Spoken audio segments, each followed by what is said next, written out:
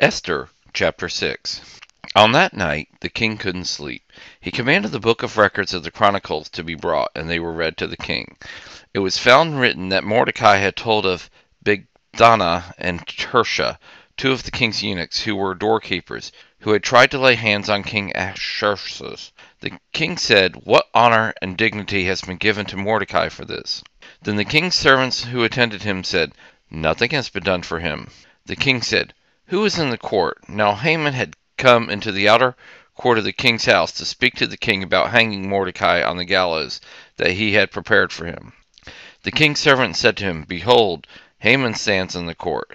The king said, "Let him come in." So Haman came in. The king said to him, "What honor is done to the man whom the king delights to honor?" Now Haman said in his heart, "Who would the king delight to honor more than myself?"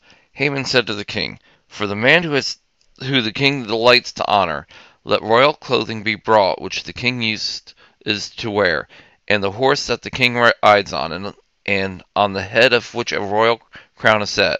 Let the clothing and the horse be delivered to the hand of one of the king's most noble princes, that they may array the man whom the king delights to honor with them, and have him ride on horseback throughout the city square, and proclaim before him, 'Thus it shall be done to the man whom the king delights to honor.'"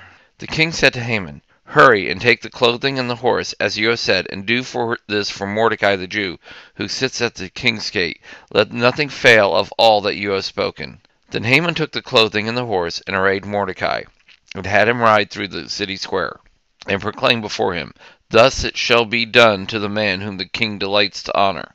Mordecai came back to the king's gate, but Haman hurried to his house, mourning and having his head covered.